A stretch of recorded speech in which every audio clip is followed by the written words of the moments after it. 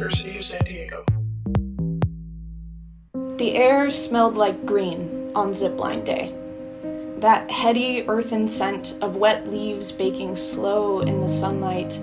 The humid breeze exalted it, gently circling my neck, lifting those little curls on my temple that never quite seemed to grow any.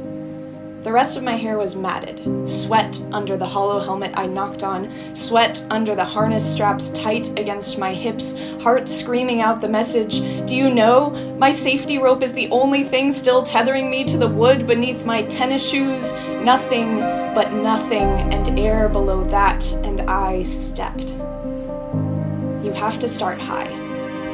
You have to breathe your trust in and out to make your feet move forward. The trust you breathe when you tell the boy with the brown speckled eyes you maybe might have a crush on him as he sits at this sticky gray lunch table. The trust that baby deer are born with under shelter of leaves, that we are born with under shelter of soft muslin blankets. You have to start high. Tiny hands gripping tiny hands, crescent moon sliver fingernails, swaying not quite in time up on that tall stage with a cardboard jungle backdrop, nursery rhymes floating down to beaming parents in the folding chairs below. Glorious kid confidence streaming out with every wrong note, oblivious to performance reviews, warmth vibrating a body from inside, and pitch your voice so it smacks the ceiling and gets lost in the roar of others.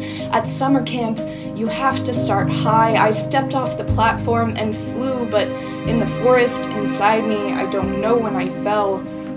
When I stopped inhaling trust and optimism, roof-smacking, yelling, and started coughing on fear, on the toxic carbon dioxide of the pressing crowds all around me, I don't know when the assumption that people were beyond hope got into my bloodstream. At summer camp, I flew and I finally saw what a dragonfly sees. Iridescent wings outstretched, breath of trees rushing past, turning, the wall of bark rushing toward me at the bottom of the curve. Inevitable, unmoving, final, terrible. I wonder which birthday candle it was my breath blew out that extinguished the flying in me.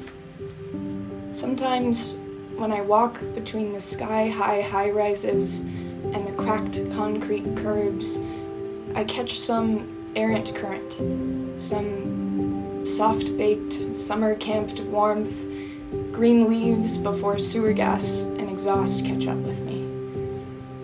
It reminds me what wide eyes and tight fingernails and wind feel like. I look down to my rubber soles just for a moment, sprout feathers, and look up.